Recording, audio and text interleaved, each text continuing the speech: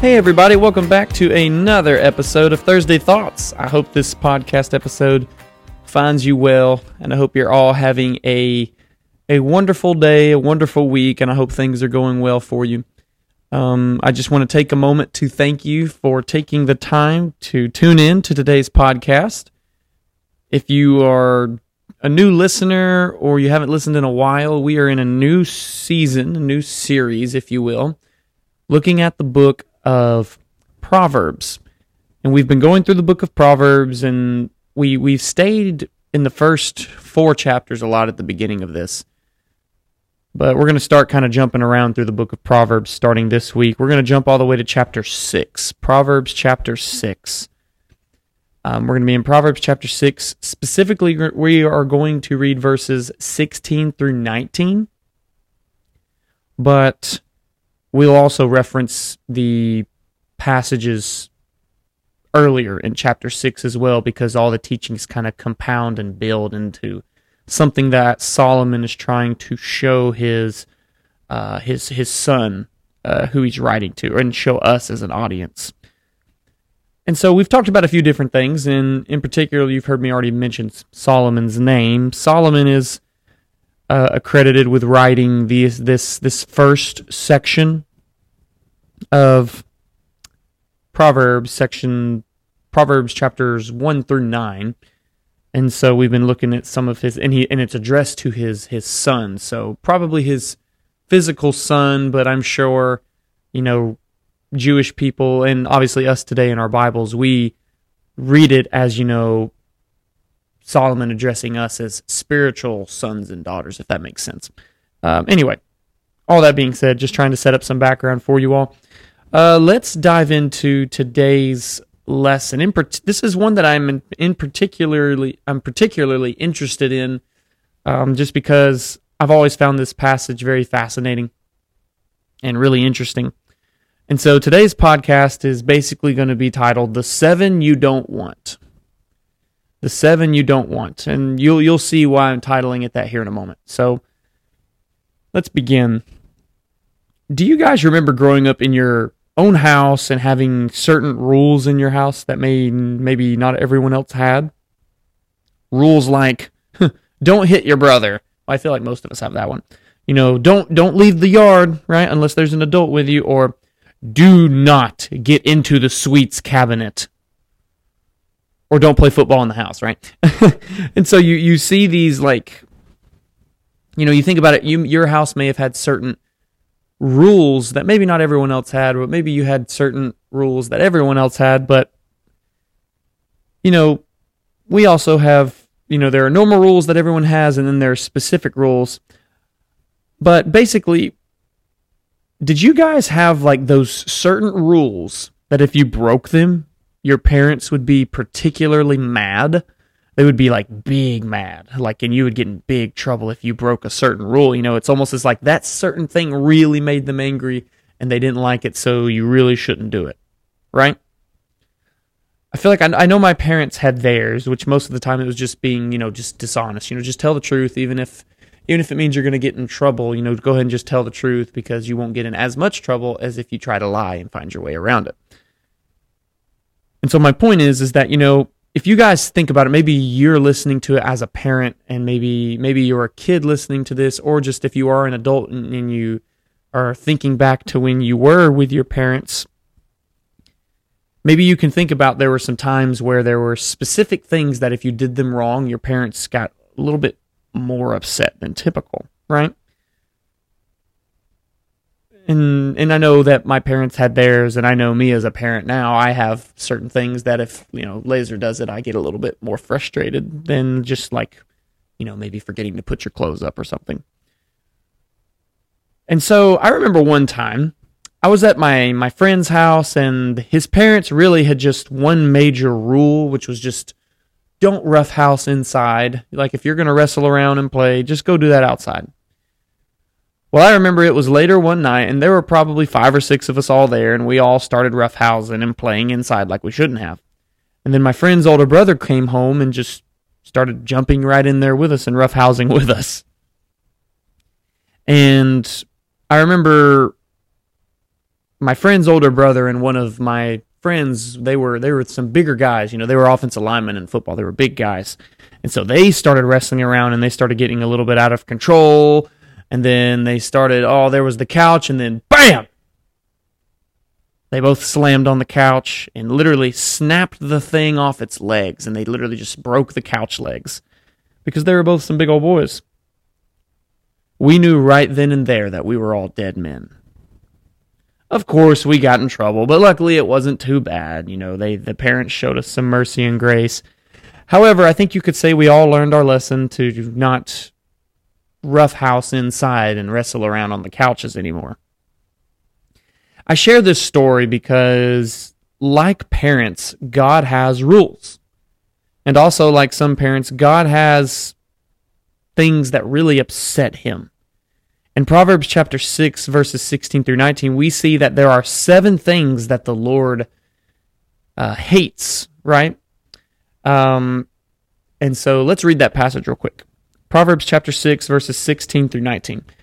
There are 6 things that the Lord hates, 7 that are an abomination to him: haughty eyes, a lying tongue, and hands that shed innocent blood, a heart that devises wicked plans, feet that make haste to run to evil, a false witness who breathes out lies, and one who sows discord among brothers. I don't know about you, but I remember when I first came across this passage in my Bible, I found it shocking to see that God actually hates something. And that just seemed weird to me because God is love, and how can love hate something? And we'll dive into that here in a moment. But, however, with that being said, I believe it's important that we understand that, with that being said, since, the fact that God can hate something and that God is love, with that being said, it's important to understand that just as God has the capacity to love, God also has the capacity to hate. We don't need to put God inside this box because God is God and He is the creator. We're the ones made in His image. So the different emotions that we display and things like that obviously come from God in a way of sorts, if you will. And what is it, why does God hate these things? I think it's important to realize that the word hate here in its original Hebrew language means basically to detest something and to abhor something. The word abomination also carries with it, an idea to loathe, right? Detest and to despise, right? And so what does this mean? Why does God hate these things? There must be more than 7 things that God hates, right? And I would think you're right. I mean, after all, God has a lot more than just 7 rules, right? However, I think it's important to remember, what does the number 7 represent in the Bible?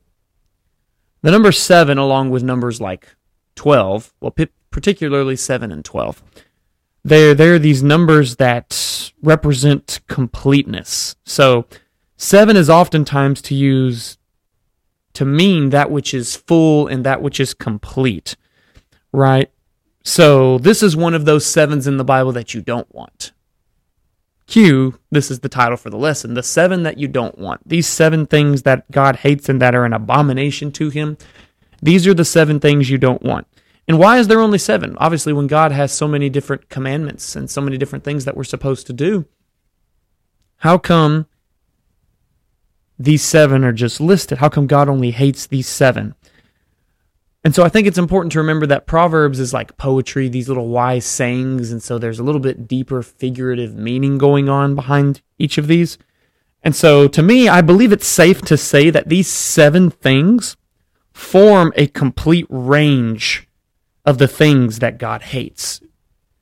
If you break these 7 down, I think you'll see that they comprise mostly all the different ways people can sin, right? Through action, through thought, through attitude, through speech, and through influence. And so that's why it's 7. 7 represents fullness and completeness. And so these 7 things that are an abomination to God, that He hates, that He detests, these 7 things represent sin and evil, right? And since God is a holy and perfect and righteous God, and He's chosen to be that, and He has defined what good is and what bad is, He is nothing evil can even be within his presence, right? God can't be in the presence of sin. God in the end, in the judgment day when he comes back, he's going to destroy sin entirely and death and do away with it all, and then it'll only be the good. And so that's what this 7 here is representing, fullness and completeness. These 7 things that we read in Proverbs it's a kind of culmination and a complete, kind of like they're almost like the summary points of all things that you could potentially do that are sinful. So the question is if God hates these things and detests them, what should our attitude be toward them? And so that's the question that you need to think about as we go through these. And so now let's break these down more in depth, right? So haughty eyes, right? So haughty eyes are basically a proud look. Haughty is almost like pride. So basically this is talking about pride. This is referring to someone who views themselves above others, who has a lot of pride, who thinks maybe that they're, as the old saying goes, they think their stuff doesn't stink, right? So basically haughty eyes is referring to someone who is selfish or arrogant. The opposite of this would be the person who is humble and is a servant, as Jesus says in Mark 10:43, right? Let's just be honest. No one likes the guy in the movie or the TV show who thinks he's better than everyone else. That's typically the most despised character in the movie or the TV show, or even a book if you'd prefer reading. You see, the Bible actually teaches that we should be humble and that we should be meek, right? Jesus says, "Blessed are the meek, for they shall inherit the earth." We recently, last season, just finished going through the Sermon on the Mount and the Beatitudes, and so for more detail on what meekness is, basically I'll just say to be meek is strength under control. And so if you want to get into and see exactly what does it mean to be meek, I have a podcast episode on that earlier in my seasons of Thursday Thoughts. And so blessed are the meek, for they shall inherit the earth. That's Matthew chapter 5, verse 5. And we also see in 1 Peter chapter 5, verse 5, it says, "Likewise, you who are younger, be subject to the elders. Clothe yourselves, all of you, with humility toward one another. For God opposes the proud, but gives grace to the humble." And so why does God hate and despise pride? Because pride is basically thinking that we don't need God and that we can do it on our own. Whenever we're prideful and we think that we're better than we actually are, that's basically us telling God, God, I think I know best for me, and I don't think you know what's best for me, and I think I can handle myself. That's what pride is saying, which is why we don't need to be prideful, and we need to be selfless and be servants, right? And think of ourselves lower and be humble and be meek, because that's how Jesus was, right? Okay. So let's jump into the next one, a lying tongue, right? This is that next thing that's listed.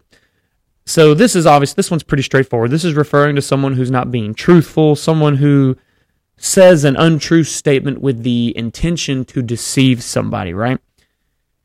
I think the sad thing is that in parts of our world and in some professions, this has just become accepted, that people are just sometimes dishonest, and I just don't think that's good, right? I know I personally want people to be truthful to me, and I think it is safe to say that we all want people to be truthful, right? God obviously is the God of truth. God is truth, and so we need to be truthful in the things that we do, right? Sometimes I think about how whenever I was in high school and my friends or people in school would be talking about, I don't know, whether it was an experience doing a certain thing or having watched a certain movie and I hadn't yet. I remember feeling the pressure to just say, yeah, I've seen that. Yeah, I know what you're talking about. When in reality, I had no idea. Even those white little lies like that, we call them white lies. I think that's wrong. I don't think, I know. Lies are lies. It doesn't matter how big or how small it is, and we need to work on being truthful. And I know I had a bad problem with that. As a kid, I would just agree with things or say that I knew what people were talking about or that I had done something when I hadn't.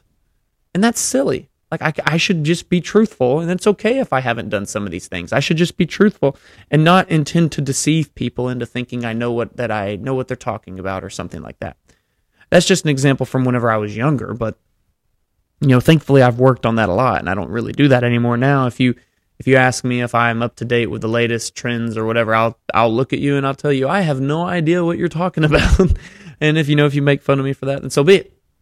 But that's the mindset that we need to have, is to be honest, right? Because the Bible is clear that all liars will be cast into the lake of fire, Revelation 21:8. And so this next thing, the third thing that God hates, are hands that shed innocent blood, right? So basically, this is murder. And I believe most people who aren't even religious would agree with this, that this is wrong, right? Murder is a work of the flesh that Paul lists in Galatians 5:21. Murderers will also be cast into the lake of fire, as we see in Revelation 21:8.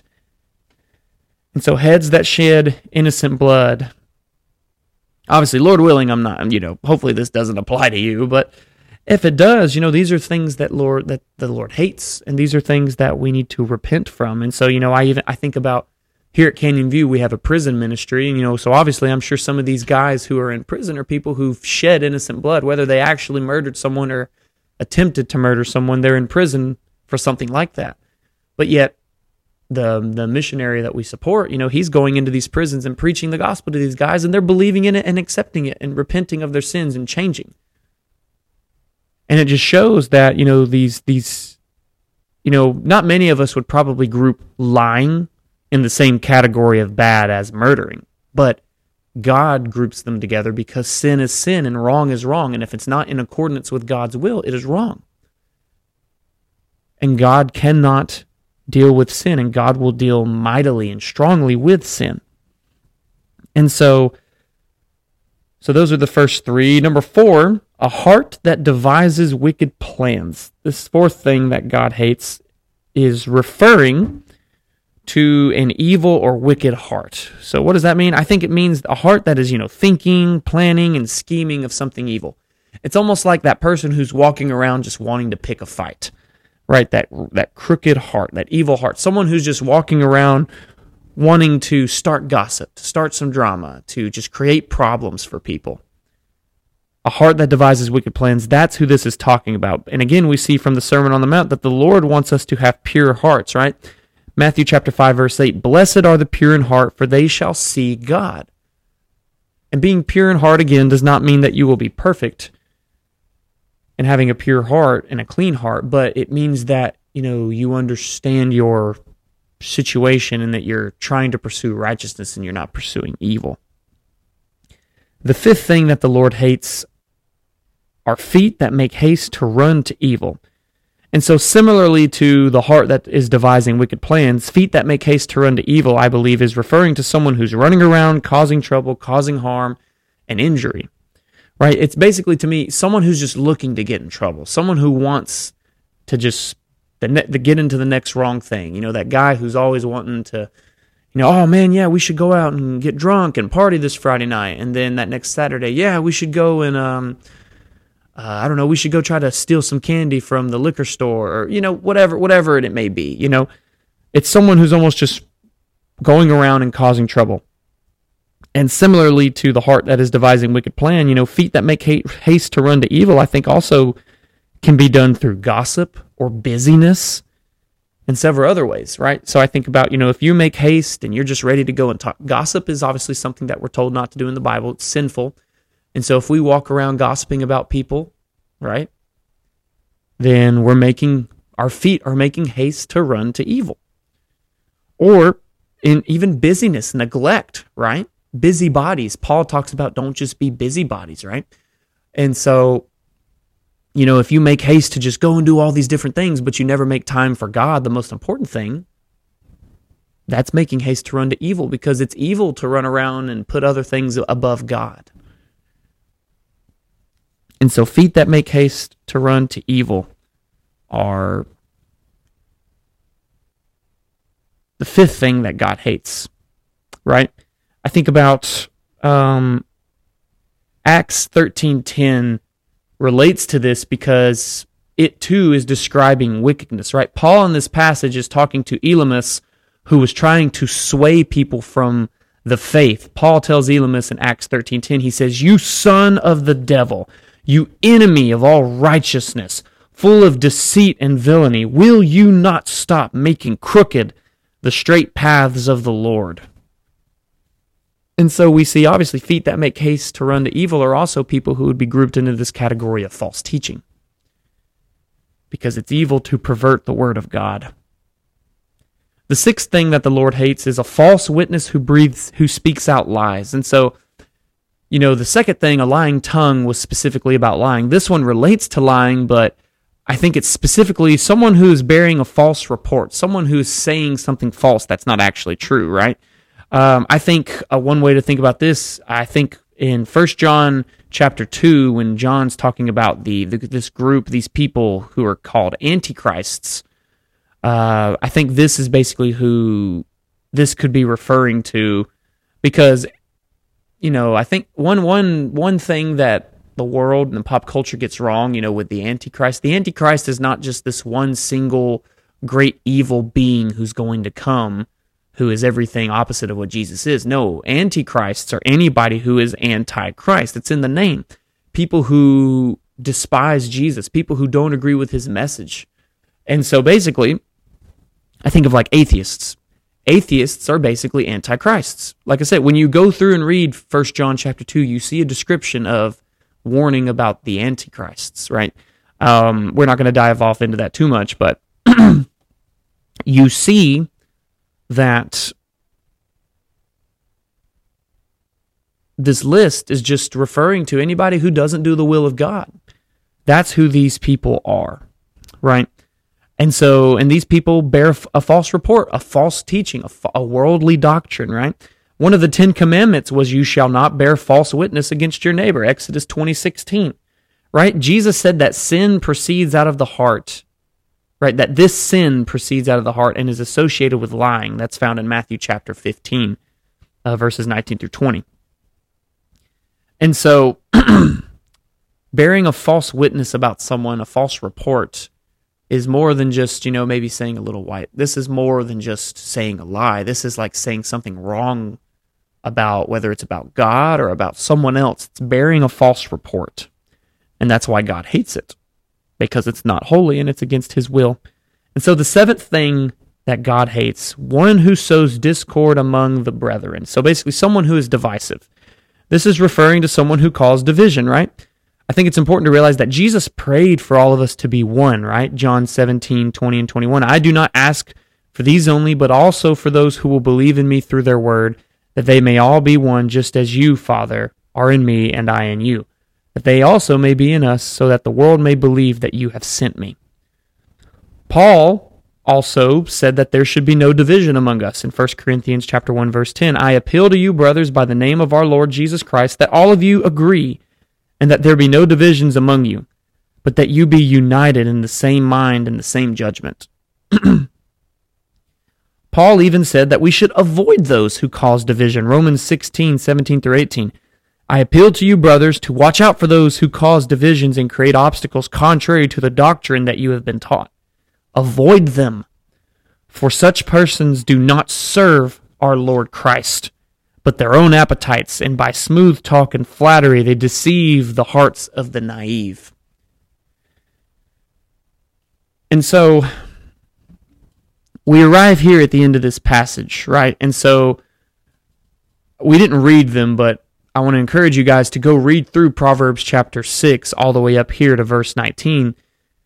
And when you look at there's 4 teachings in these 19 verses of Proverbs chapter 6. And so in summary, when you look at the 4 teachings, they work together to create a portrait of folly and sin and foolishness in its various forms. So here in Proverbs 6, the young man is warned about what he might lose in bad deals and neglect, about wicked men who go about scheming to take what is theirs. Each of the 4 sections here in Proverbs 6, they conclude with a negative outcome. The one who pledges is caught in a trap. The sluggard will be ambushed by poverty, and the scoundrel will be overtaken by his disaster. Right? And the one who stirs up dissension provokes God's loathing and detesting. No more threat need be said. The one who pledges can get out of the trap, and the sluggard can get up and learn from the ant and be different.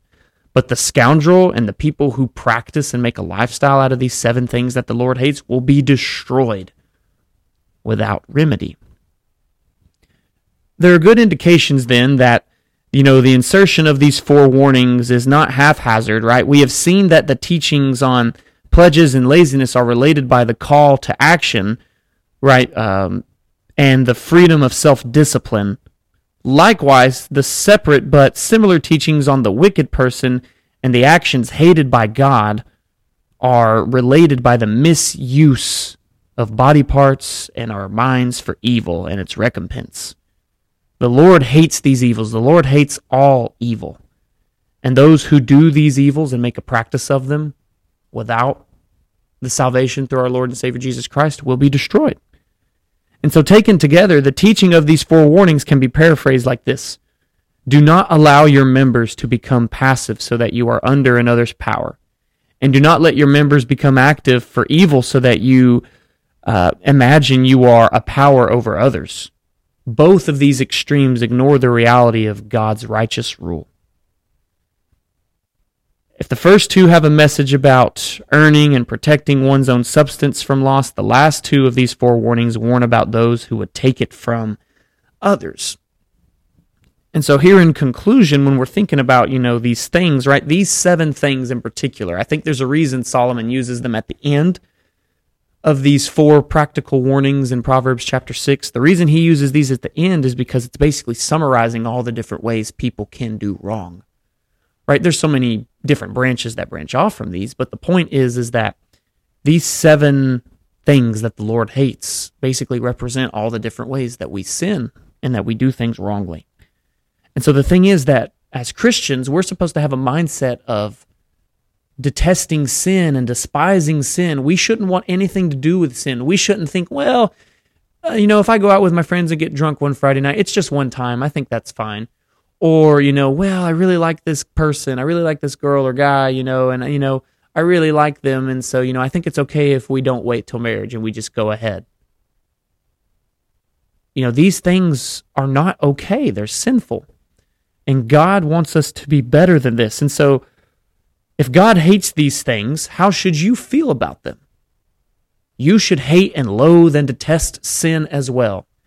Because we're supposed to we're name bearers as Christians. We're carrying the name of Christ. And so we should want nothing to do with sin, and we should want to be better. And so if God hates these things and you're involved with them, if you're involved with lying, or if you're always making haste to run to evil, or even just staying busy and neglecting God, and you're, breathing out false witness, if you're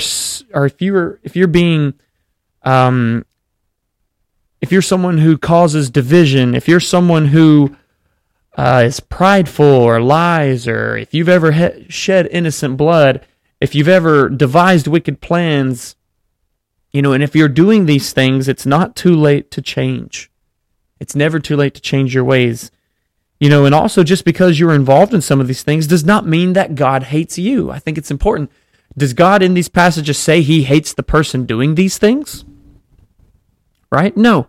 He's saying he hates the hands that shed innocent blood. He hates the lying tongue, or the proud look, or the heart that devises wicked plans. He wants you to change that heart and make it a heart that promotes good things. He wants you to change that lying tongue and destroy that lying tongue and make it a tongue that professes truth. He wants you to take those hands that may have shed innocent blood to make them hands that help people and build one another up. He wants you to destroy that proud look and become humble. He wants you to change those feet that make haste to run to evil into feet that run toward the good things. He wants you to be an encouraging witness who speaks truth about people and encourages people. He wants you to be someone who unites people. And so God doesn't hate people. He hates the sin. Have you ever heard that saying, love the sinner, hate the sin? Well, that's the idea here. Is right. God doesn't hate these people. And God doesn't hate us when we sin and we make mistakes. He hates the sin and he wants us to get rid of it. And you know how much I know? Why I'm positive to say that God doesn't hate you is because, like Paul says, while we were still sinners, Christ died for us. While we were still doing all these things that God hates, all these sinful practices, Jesus died for us. And so no, God doesn't hate you. Jesus doesn't hate you. He loves you so much that he died for you. He loves you so much that even while we were doing these things that are evil and that are wrong, he died for us and gives us a chance to destroy those things, to allow him to be the light of our life. Because to engage in these practices is to oppose God. And as we have seen, if we oppose God, we will be lost and we will be destroyed. And so we should avoid these evils and hate them as God does and detest them and loathe them and do everything we can to avoid them and to live in truth. And so these are the 7 things that you don't want. Rather, we should do the opposite of these things. Rather, as we've said, what is the opposite of these things? We should be humble instead of having haughty eyes. We should speak the truth instead of having a lying tongue. We should help people with our hands instead of hurting them. Our hearts should make good plans for the Lord and not devise wicked ones. Our feet should make haste to run to good things and not evil.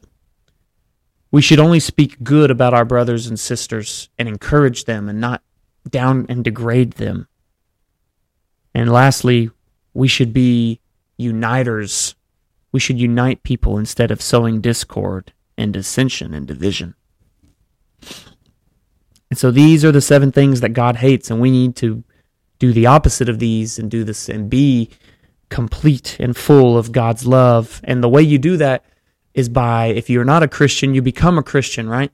You hear the word, you believe in it, you repent from your sins, which means you turn away, you confess that Jesus is Lord, and you get baptized for the forgiveness of your sins, and then you raise up and walk in a new life full of God's will, and you seek God's will out in your life. That's how you avoid these 7 things, the 7 things that you don't want. I want to thank you guys for tuning in to another episode of Thursday Thoughts.